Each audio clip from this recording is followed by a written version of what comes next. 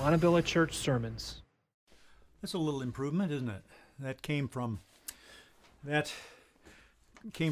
the house somewhere, because as you may know, we're moving. Oh, what an adventure that is. But anyway, I thought I needed a backdrop for two reasons. One is it dresses up this space a little bit, but two, we're going to be talking about the backdrop for our entire ministry of the gospel of the kingdom today, because we're talking about God's perspective. And when we see things from God's perspective, it's a lot different from our earthly perspective, isn't it? Okay, first a little bit of a review. 2 weeks ago, I got to share with you from Luke chapter 10, first couple of verses. And what that was when Jesus sent out his disciples, 2 by 2, remember?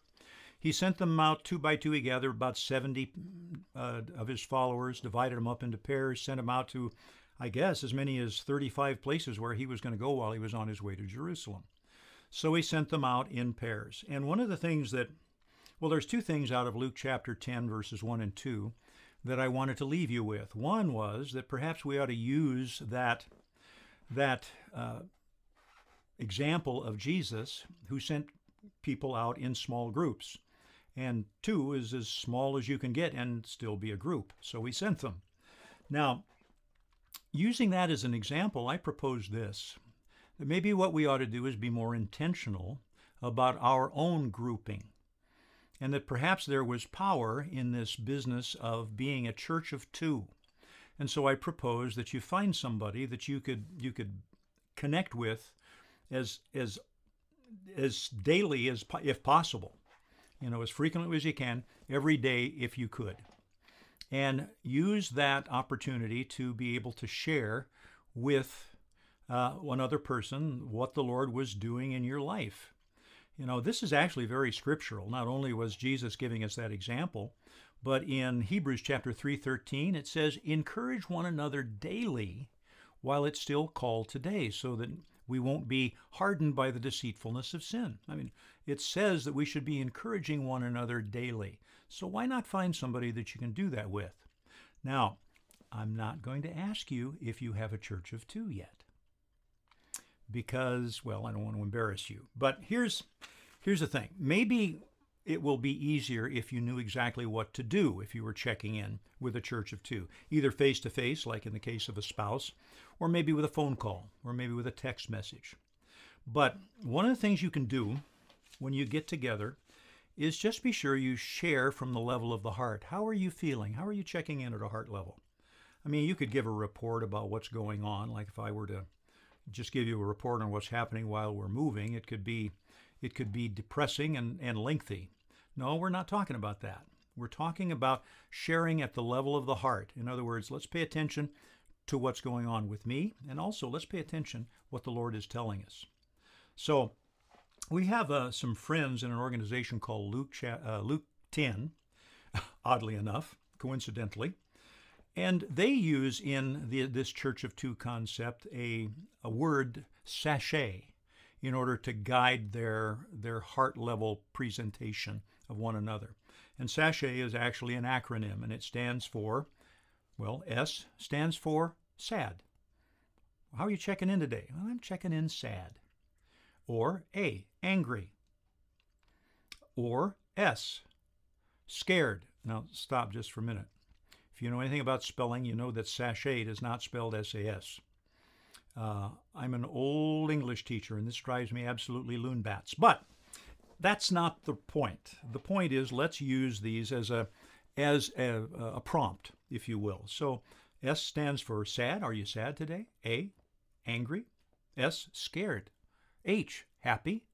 E, excited. Or perhaps T, tender. And you can swap the words around a little bit. If you want to make A into anxious, you're perfectly free to do that. If you want to turn T, tender, into tired, you can do that too.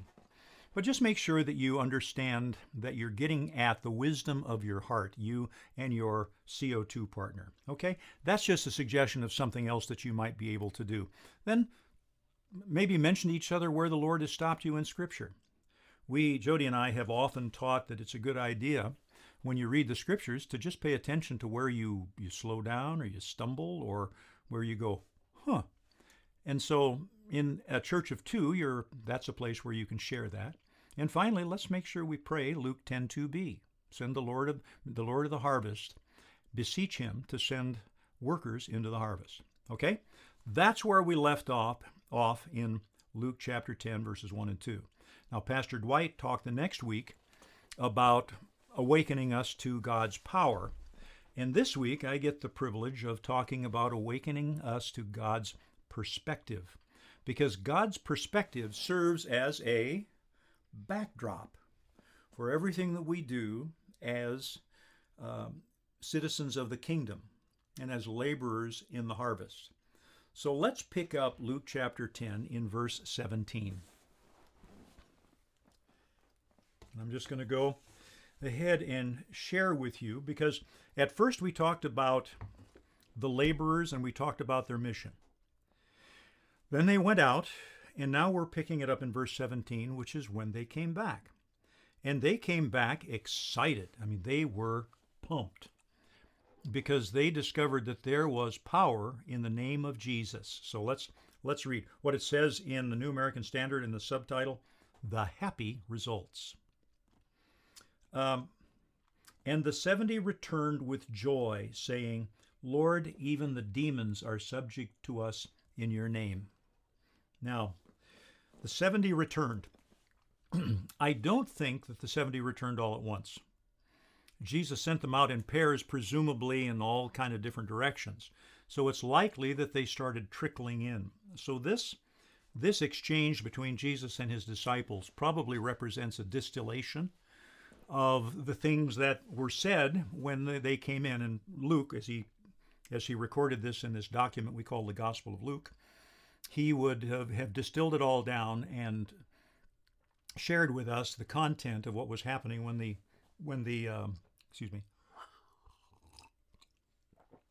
disciples returned. So, what did they say? They were happy because they discovered that even the demons were subject to them. In your name, they said.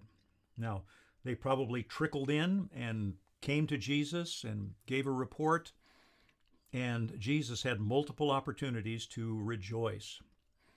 But there is an interesting thing that he said, and Luke records it in verse 18. And he said to them, I saw Satan fall from heaven like lightning. Behold, I've given you authority to tread upon serpents and scorpions and over all the powers of the enemy, and nothing shall injure you. Isn't that interesting? The Lord just stops, and you can almost see him just sort of looking off and say, I saw Satan fall from heaven like lightning. Now, when did that happen? Was he kind of observing, sort of with a heavenly hidden camera, everything that happened when his disciples were out doing the work that he'd assigned them to do? Or was he able to see into the spiritual realm what was going on at the instant all of these disciples were acting on his behalf? I'm going to propose something else, and that is maybe it didn't happen from our perspective at precisely that time. Maybe Jesus was in on some things that had happened at another time altogether relative to the time and space world that we're in. Because you remember, Jesus had been around for a long time. If you think about John chapter 1, the first chapter of John, it says, in the beginning was the Word, and the Word was with God, and the Word was God. And then he talks about how nothing happened, nothing was made without the Word's involvement at some level. Well, isn't that interesting? Because the Word is Jesus. He became flesh and dwelt among us. So Jesus was party to a whole lot that went on throughout the span of heavenly history, if you can use the term. So let me suggest something to you. Let me suggest that there is a scenario or a scene in heaven that Jesus may very well have been referring to, and it's in the book of Revelation. Now, I'm going to go ahead and turn there. If you've got your Bible, go ahead and do that. But I'm going to be in Revelation chapter 12. And I know we're usually inclined to believe that Revelation happened is going to happen in the future. But keep in mind that when we're talking about heavenly places, which are time is more or less irrelevant in the heavenly spaces, um, relative to us, Revelation 12 could have happened anytime, maybe a long time ago. I don't know, but let's go ahead and I'm going to read it to you. Listen carefully. I think this is kind of cool, really. You probably couldn't figure that out. Here it is. And there was war in heaven. Michael and his angels waging war with the dragon, and the dragon and his angels waged war, and they were not strong enough, and there was no longer a place found for them in heaven. And the great dragon was thrown down, the serpent of old, who's called the devil and Satan, who deceives the whole world. He was thrown down to the earth, and his angels were thrown down with him. And I heard a voice in heaven saying, Now the salvation and the power and the kingdom of our God and the authority of his Messiah have come. For the accuser of our brethren has been thrown down, who accuses them before God, our God, day and night, and they overcame him because of the blood of the Lamb and because of the word of their testimony, and they did not love their lives even unto death. Stop there for just a second. Now, at first, you are a little bit concerned over what has happened here. Satan and his angels, I want to say minions, but everybody knows minions are little yellow guys with only one eye. So hordes, Satan and his hordes. We haven't had a cartoon about hordes yet. Satan and his hordes are thrown down on the earth. And my first thought is that's kind of like tossing a hornet's nest into a dinner party, isn't it? I mean, Lord, why would you send all of those creeps into the middle of our world? But it's not like that. Not like that at all. Because there's this voice that appears in verse 10 and says, Now the salvation and the power and the kingdom of our God and the authority, note that word, the authority of his Messiah have come, for the accuser of our brethren has been thrown down, who accuses them before God, and they overcame him. Did you hear that? Whoever this voice was, and I kind of want to say it was Jesus, but I don't think it was, just from the way it's written. I'm thinking maybe one of the angels, somebody with a certain amount of authority announces, now we got them. We threw those creeps out of heaven. They're no longer in the presence of God. Now they're down in the middle of our brethren who are going to kick them between here and hell. That's the image that you get. Now what? Just what if that's what Jesus is saying in verse 18 when he says, I saw Satan fall from heaven like lightning? What if that's what he's talking about? What if he is just telling his disciples what has happened in the opening of this warfare? Because notice what he says. He says, I've given you authority to tread upon serpents and scorpions and over all the power of the enemy, and nothing shall injure you. Doesn't that sound like Revelation 12? And they overcame him. They overcame. We, us, the brethren, have overcome the forces of darkness. And Jesus is saying, I've given you that authority. I've given you that authority to tread on scorpions, to tread on snakes. And basically all those are just analogies to the forces of darkness. Now, one other thing, but I'm going to double back on that real quick in just a second. He says in verse 20, Nevertheless, don't rejoice that the spirits are subject to you, but rejoice that your names are recorded in heaven. Okay, that's important. Notice that the disciples aren't in heaven, but their names are. They are recognized in heaven by name. There's going to be a welcome for them when that time comes, but that time is not now. It will be then. When is then? I don't know. Aslan in the Chronicles of Narnia would say, soon. And we could answer, well, when is soon? And Aslan would say, to me, all time is soon. But the point is, this isn't about going to heaven. This is about having your name recorded in heaven. But right now, God has given his disciples authority to tread down serpents and snakes. I want you to notice something that's happened here. This is really cool if you think about it. Remember how we started in Luke chapter 10? We started with a harvest. We started with the disciples going out into the harvest and asking the disciples to pray that the Lord of the harvest will send more laborers out into the harvest. So they went out into the harvest field. But look now what has happened. In verse 18, they come back, and Jesus said, I saw Satan fall from heaven like lightning. You are trampling on serpents and scorpions. And all of a sudden, the harvest field has become a battlefield. From the perspective of God, the harvest field is also a battlefield. That may shed some light on what happens in Matthew chapter 11. Remember in Matthew chapter 11, Jesus said that heaven suffers violence, and the violent take it by force. What if the wall that they're going to be penetrating to get into heaven was set up as a barrier to heaven, and the violent take it by force? Maybe it's all about warfare. Maybe the perspective of God is that we are participants in the warfare for the redemption and the restoration and the reclamation of the creation. So in other words, the harvesters became warriors, and they didn't even know it.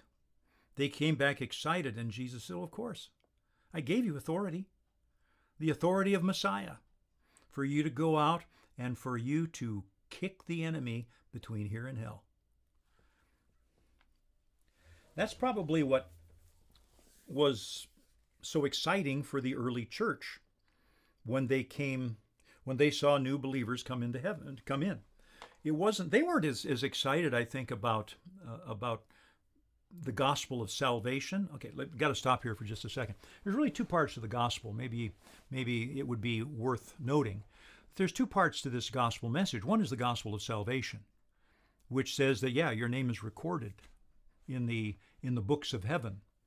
Your destination is assured. Yes, you're going to experience and have the eternal life that was rightfully yours at the beginning.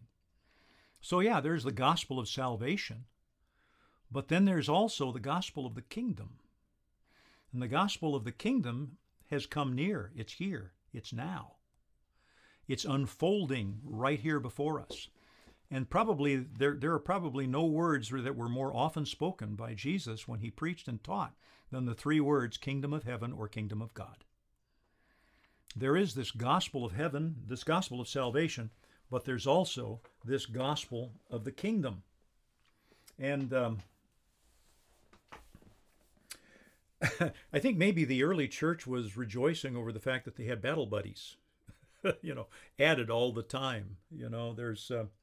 I think Major Ian Thomas describes it best, describes the distinction between the two, between this gospel of salvation, gospel of the kingdom. When he said this, he said, to be in Christ, that is redemption.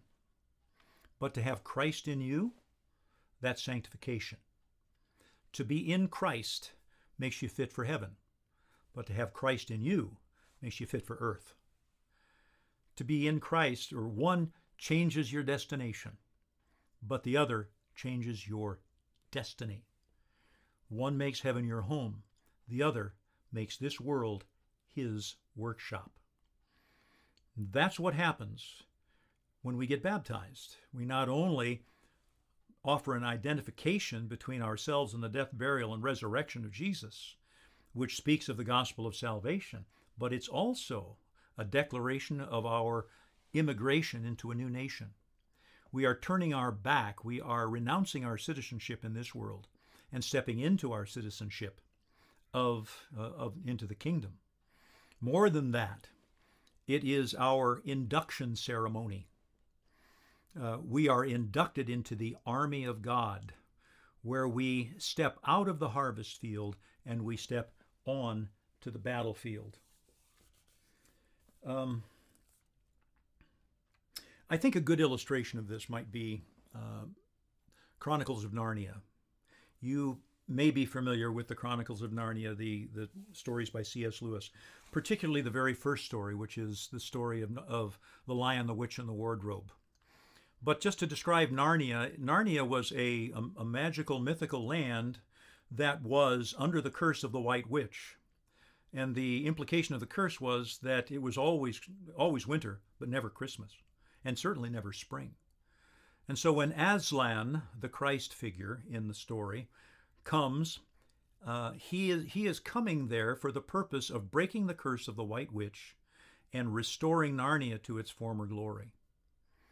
And of course, I don't think it's a spoiler when I tell you that there soon comes an epic battle between the forces of the witch and the forces of Aslan.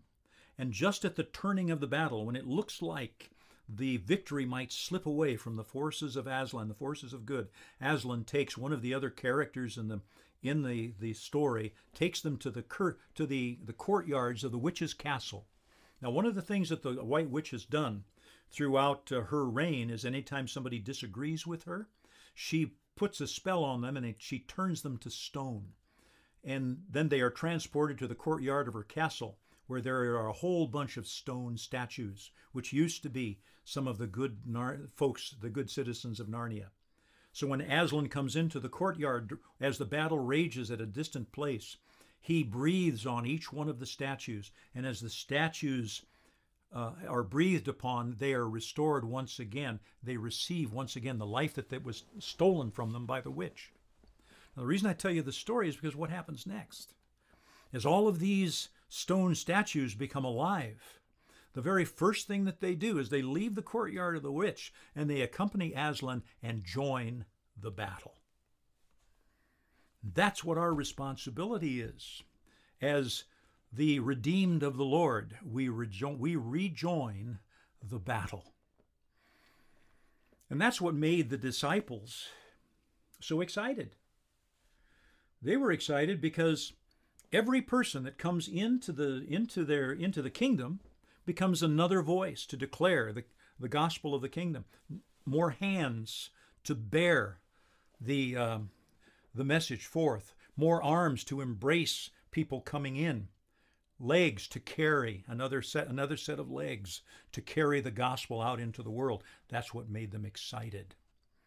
You know, they weren't excited necessarily that people were taken, that God had taken people out of the world and got them into heaven. That wasn't what they were excited about. They were excited that God came out of heaven and entered people through the Holy Spirit. So that's what was happening. That's the whole army. That's the perspective. We're in the middle of a war, brothers and sisters. But the good news is that we have been given authority to fight that battle. Now let's talk a little bit about this warfare, because we understand war differently in the world, in the world than we're really talking about here. Because remember, the Apostle Paul talked about the fact that our warfare is not with weapons of the world. It's a different warfare altogether. You know, there's a fellow by the name of Sean Davis, who was an Iraqi veteran. He wrote a book called The Wax Bullet War. And he described war this way. He says, war is a machine that's designed to lose its parts as it rolls through lives, lands, and history. He said it doesn't matter whether it has an engine or a steering wheel or no steering wheel, the results are the same. See, that's the nature of warfare in time and space. It's destructive. It ravages, it captures, it imprisons, it overpowers. That's the nature of the warfare in the world. But as Paul says, our warfare is not of this world. It's a different kind of war. It's not a war of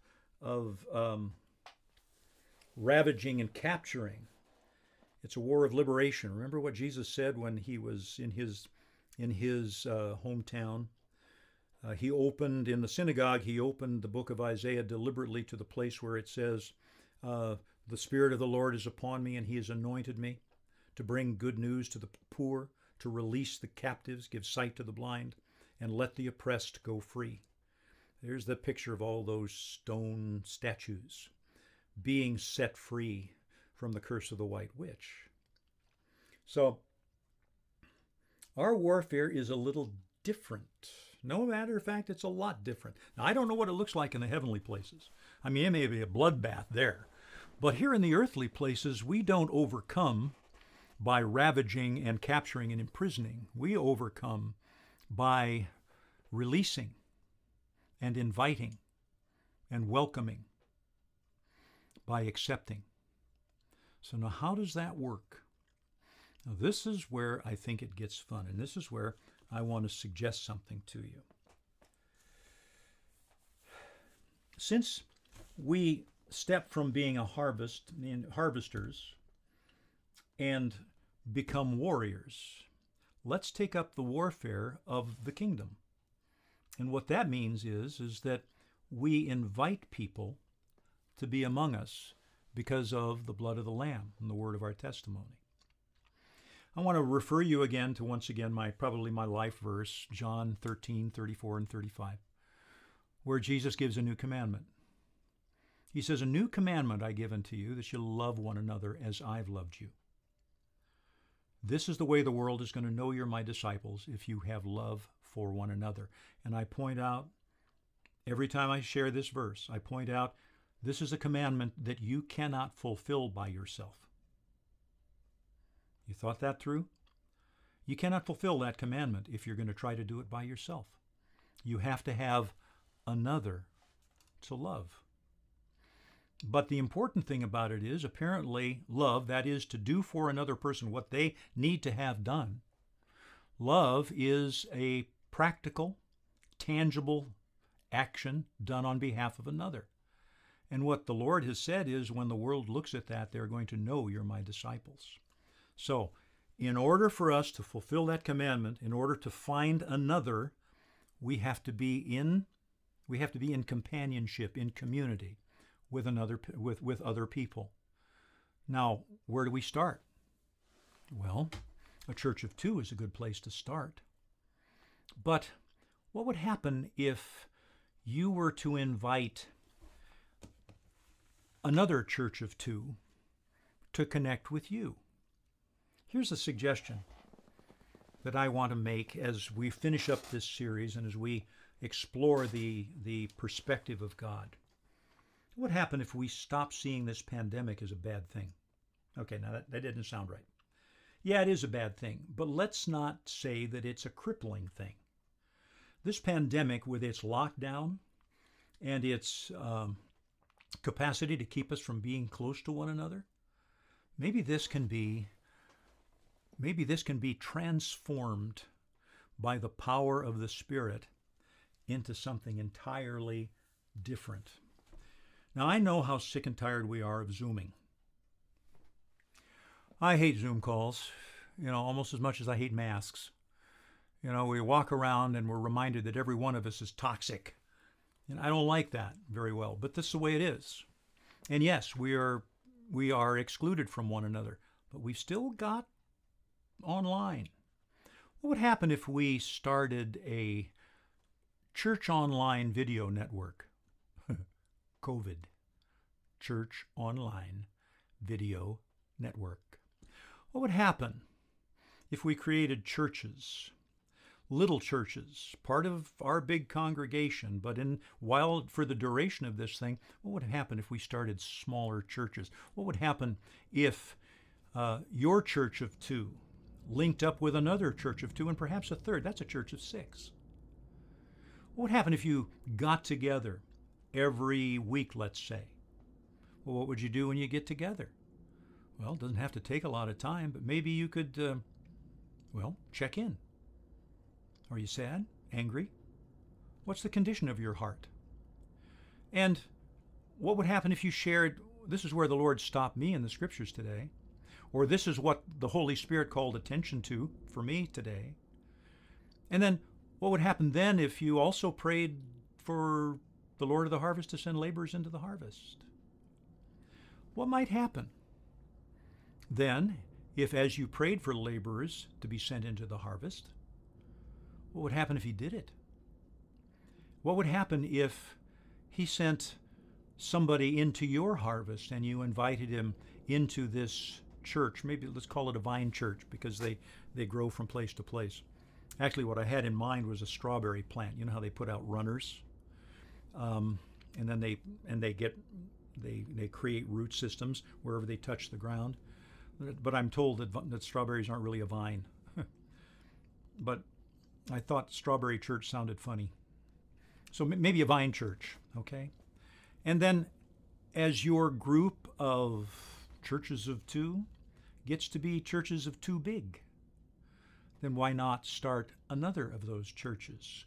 What might happen if you allow the Church Online Video Network to create and grow churches all throughout Montevilla? What would happen that when the lockdown finally stops, what would happen if you all came back to meet together, bringing part of the harvest that had been granted your little cluster of groups of two?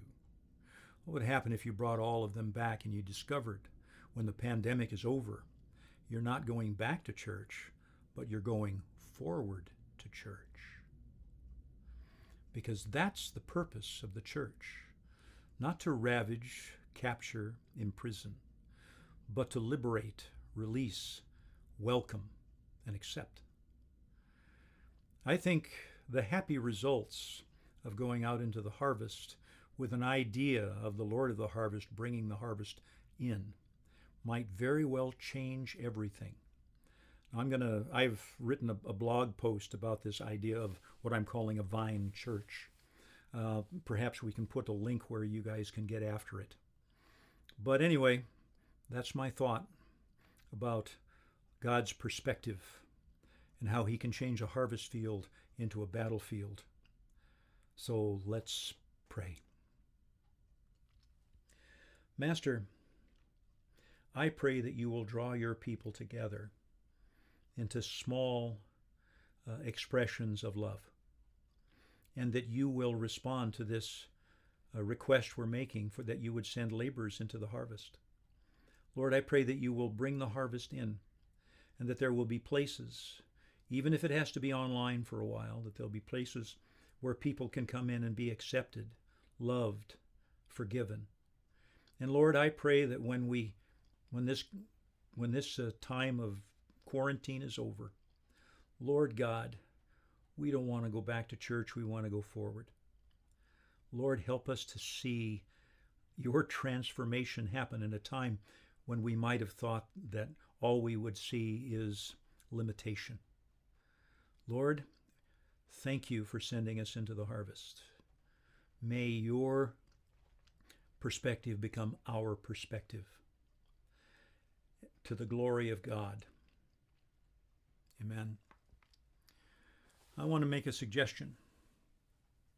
I want to suggest that if you do start a church like that, a sub-church maybe, if you want to call it a vine church, that maybe you practice as you're online in your church online video, that you might practice maybe just a little exchange for the redeemed of the Lord. And then somebody else answers, and for the King. So I'm going to finish today with that. I'm going to say that, and wherever you are, and say, for the King. So, goodbye for now, for the redeemed of the Lord. Montevilla Church Sermons.